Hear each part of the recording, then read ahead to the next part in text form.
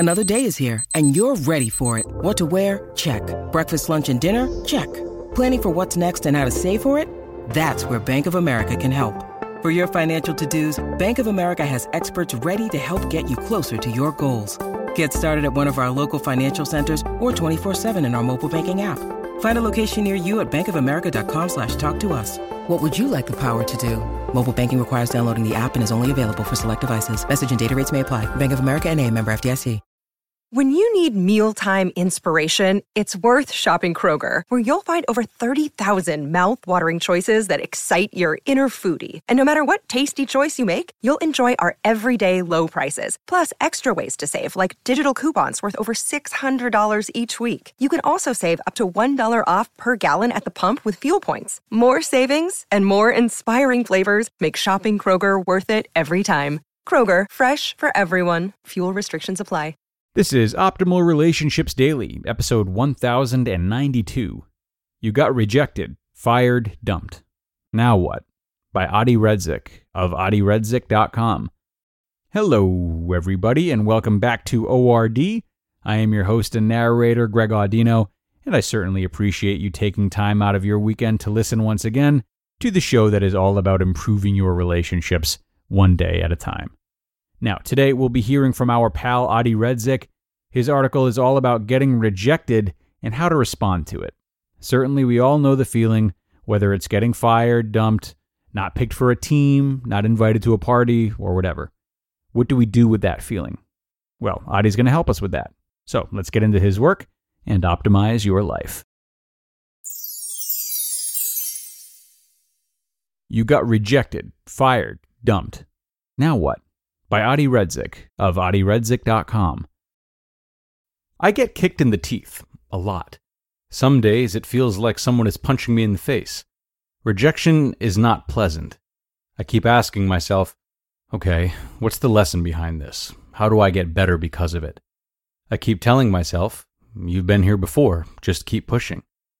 Then, on those especially intense days, or months, or years, it's a perfect storm. It rains from all sides. Lovers, friends, family, clients, service providers. One big fat no. No more, they say. I'm sure you've been there before.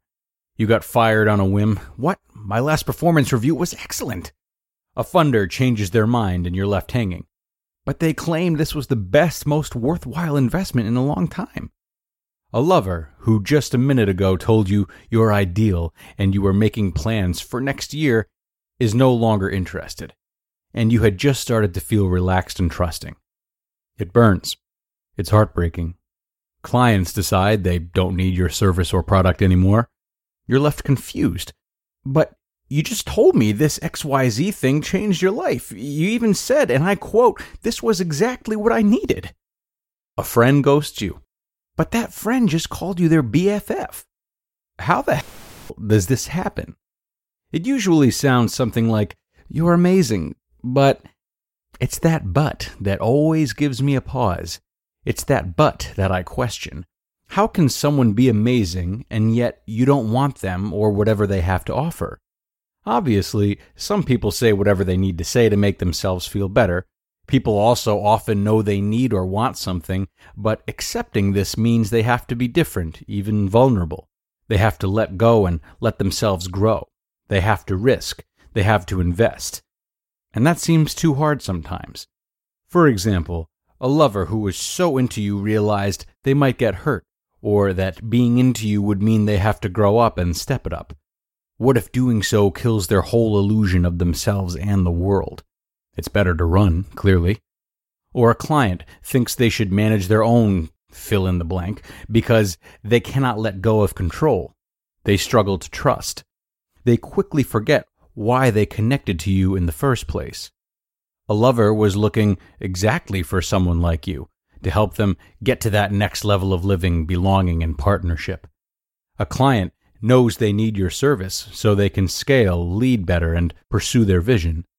But they convince themselves that even though you are amazing, it just isn't good enough. Something is off.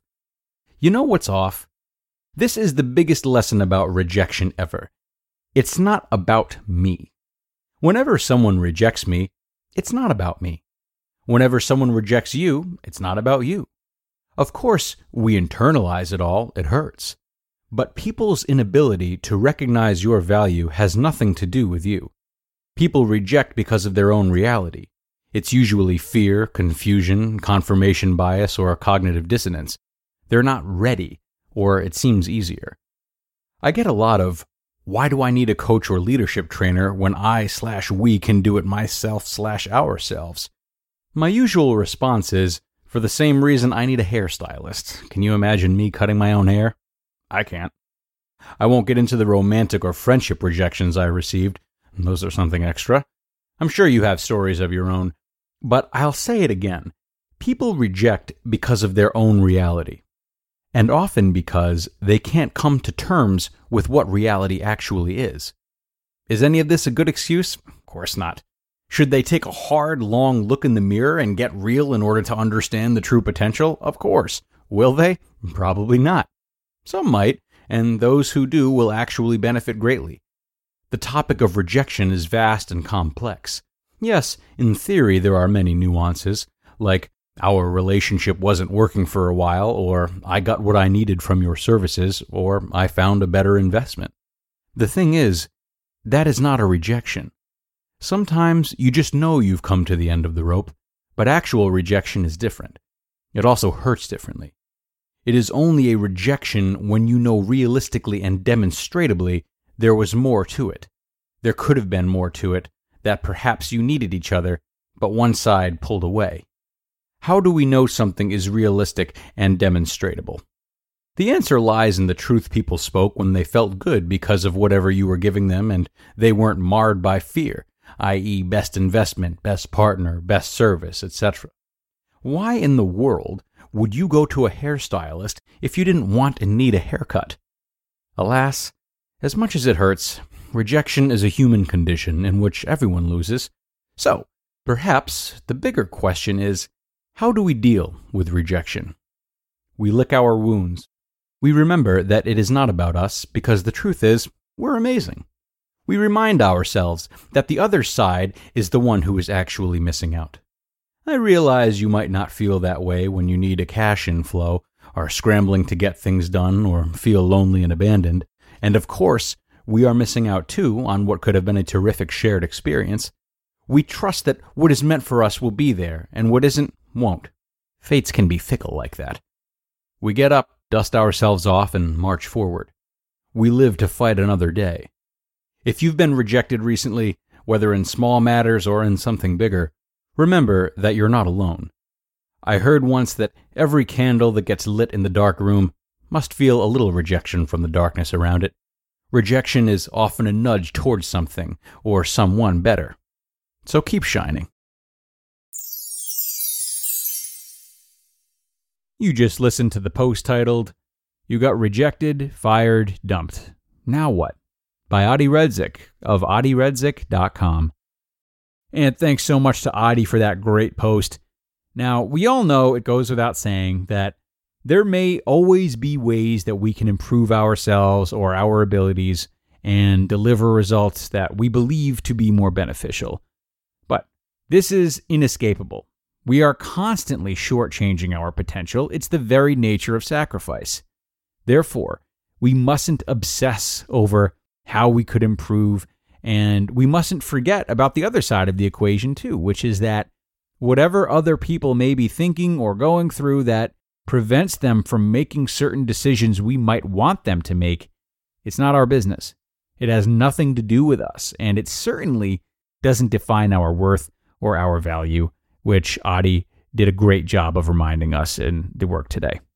I'll leave it at that for today, though, friends. Thanks a million for being here, everybody. Enjoy what's left of the weekend, and be sure to come on back tomorrow morning where I'll have another post for you, a chance to start your week off on the right foot, and where your optimal life awaits.